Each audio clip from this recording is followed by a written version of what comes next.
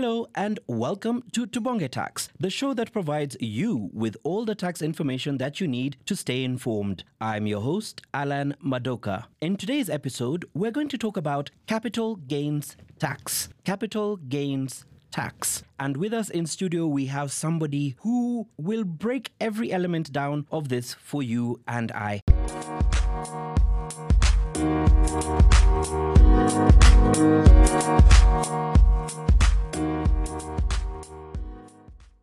We are joined today by Nicholas Chuvi. Nicholas is from the Premier Tax Office Division, which is part of the Domestic Taxes Department, which is of course part of the Kenya Revenue Authority. Thank you so much for joining us today, Nicholas. Thank you so much for having me as we are going to understand capital gains tax. Thank you.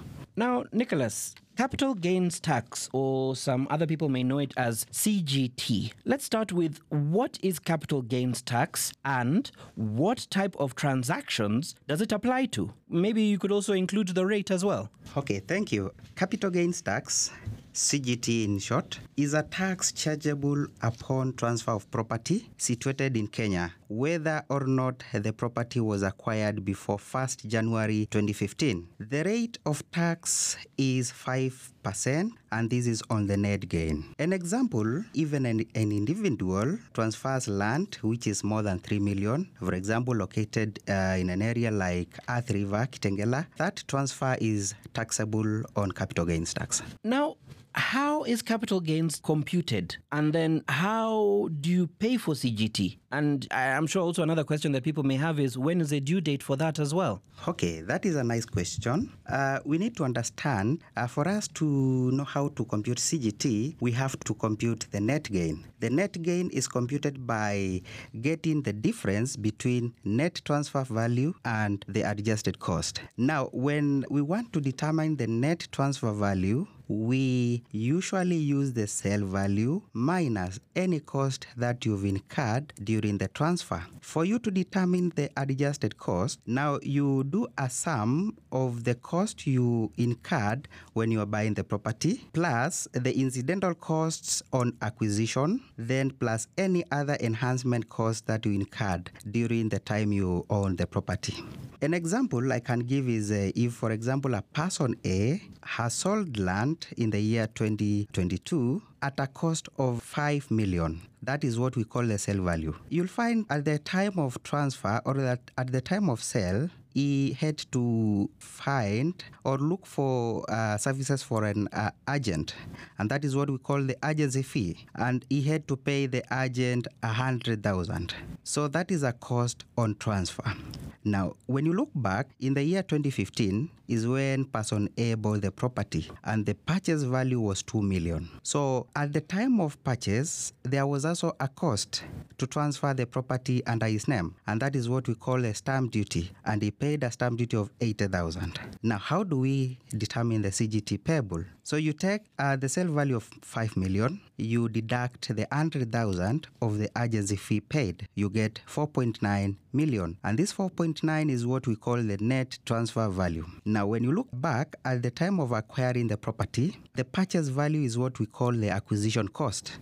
So he bought the property at 2 million and paid stamp duty of 80,000. So for you to determine the adjusted cost, now we do a sum of the two costs, the acquisition cost and the stamp duty, to get a cost called adjusted cost. So in simpler terms, now we have two figures. There is a net transfer value and the adjusted cost. So you get the difference is what we call the gain. So 4.9 minus 2.08 million, you get a gain of 2.8 million. So now for you to determine the CGT payable, you take 5% of the gain, which comes to 141,000. So if you look at this, it's not that much punitive tax. So for one to pay CGT, one has to log into iTax, then declare the requisite form, and this form will give you a payment slip that you need to pay through bank or you pay through an M-payment. The due date for CGT is 20th date of the following month after transfer has occurred. Thank you. I don't think I would have been able to break that down any clearer. Thank you so much for that, Nicholas. That is a very detailed explanation as to how that percentage occurs. I think the problem we face many times is we just hear a percentage and we just use that percentage on the value of the actual land. But it's good to know that there's some deductions. Now, are there various ways of declaring CGT? And also, what are the exemptions? Who is exempt from CGT? For sure, Mr. Alan, there are various ways of declaring CGT. We have 4 to 5 forms. The first form is CGT1. CGT1 is a form where individuals and corporates use to declare CGT on transfer of land. The second one is CGT1P, and this is for transfer of land by partnerships. The third one is CGT2, and this is used in transfer of shares by individuals or corporates. The fourth one is CGT2P, and this is on transfer of shares by partnerships. And then the last one is CGT3, and this is used on exempt transactions on CGT. Now, after mentioning CGT3 as a form of exempt transactions, what are some of the examples where we find transactions are exempt? One of them is where property dealers transfer property and you find that income is usually taxed elsewhere. So in that case, CGT is not applicable. On transfer of property between spouses as part of divorce settlement. So in case whereby there is a divorce and then the two parties want to part ways, so you find each spouse will have to get a share of their property, and in such a transfer, it's usually exempt from CGT. Another example is where a private residence, if the individual owner has occupied the residence continuously for a 3-year period immediately prior to the transfer. And another example of an exempt transaction is transfer of machinery, including motor vehicles. Mark you, Mr. Allen, these are some of the exemptions, but there are other various exemptions that we found you can find in our Income Tax Act. Thank you. Okay, that's good to know. And dear listeners, as Bwana Nicholas here has advised, if you do want to get the full list of these exemptions, you can get hold of us at our KRA call center 0711 099 999, or indeed look at the current Kenyan Income Tax Act. Now, Bwana Nicholas, what is the difference between CGT and stamp duty? I know that's also a bit of a confusion. They're usually linked together, so people are like, I've paid for one, do I need to pay for the other? So what is the difference? And then to add on to that, what is the tax rate, due date, and also exemptions for stamp duty? So now we're moving from CGT to stamp duty. So what is the difference? And then what is the rate, due date, and exemptions for that stamp duty? Okay, our dear listener, we need to understand what stamp duty is before we differentiate it from CGT. Stamp duty is a tax which is levied on legal instruments, and this is on land transactions.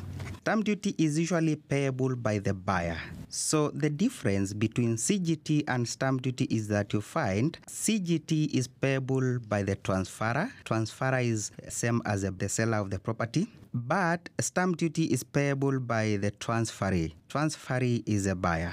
Now, stamp duty is payable on different rates, and this depends on the nature of instrument. For example, we have a 2% rate which is chargeable on freehold property. We also have stamp duty rate of 4% on leasehold property, and then we also have a 1% on shares. When you are talking about the rate like the 1%, this is usually determined on the declared value. Payment of stamp duty is usually done within 30 days after lodging documents to the relevant Ministry of Lands. Now, we need to see what are the exemptions on stamp duty. As you can understand, stamp duty is administered by Ministry of Lands, and some of the exemptions include transfer of land to charitable organizations such as gifts. And we also have an exemption on stamp duty when you transfer property between spouses. We also have an exemption on stamp duty when you are transferring to immediate family, and in immediate family we refer to father, mother, and children. Thank you so much. Okay, thank you for that clarification, Bwana Nicholas. It's also good to know that the exemptions for stamp duty are also different from the ones from CGT. So I hope our listeners have taken that into account. Now, finally, Bwana Nicholas, is there anything else that you'd like to maybe tell our listeners about these two particular taxes, and maybe any points that they should consider as they're transacting their properties or shares or anything that falls under these two regimes? As you understand, stamp duty and CGT both are property taxes. So when we refer to property, we refer to land, building, and shares. So when you go to the income tax, you'll find there are definitions of what property are taxable for CGT and which are exempt. So for this purpose, as to finalize, I would wish to state that CGT is one of the taxes where the rate in Kenya is 5%, but when you compare with the neighboring country like Tanzania, their tax rates are usually very high. So this is to mean that we as Kenya, we have made it fair for taxpayers to declare CGT fairly. Thank you so much. And thank you so much, Bwana Nicholas, for joining us on Tubonge Tax. We hope to have you again to engage you on other topics to do with taxation. Thank you so much for coming. Thank you too. All right, and that has been another very, very interesting and engaging session of Tubonge Tax. Now, remember to file your income tax returns on or before 30th June every year. Start today on iTax. That's at itax.kra.go.ke. This has been Tubonge Tax. I've been your host, Alan Madoka. And until next time, goodbye.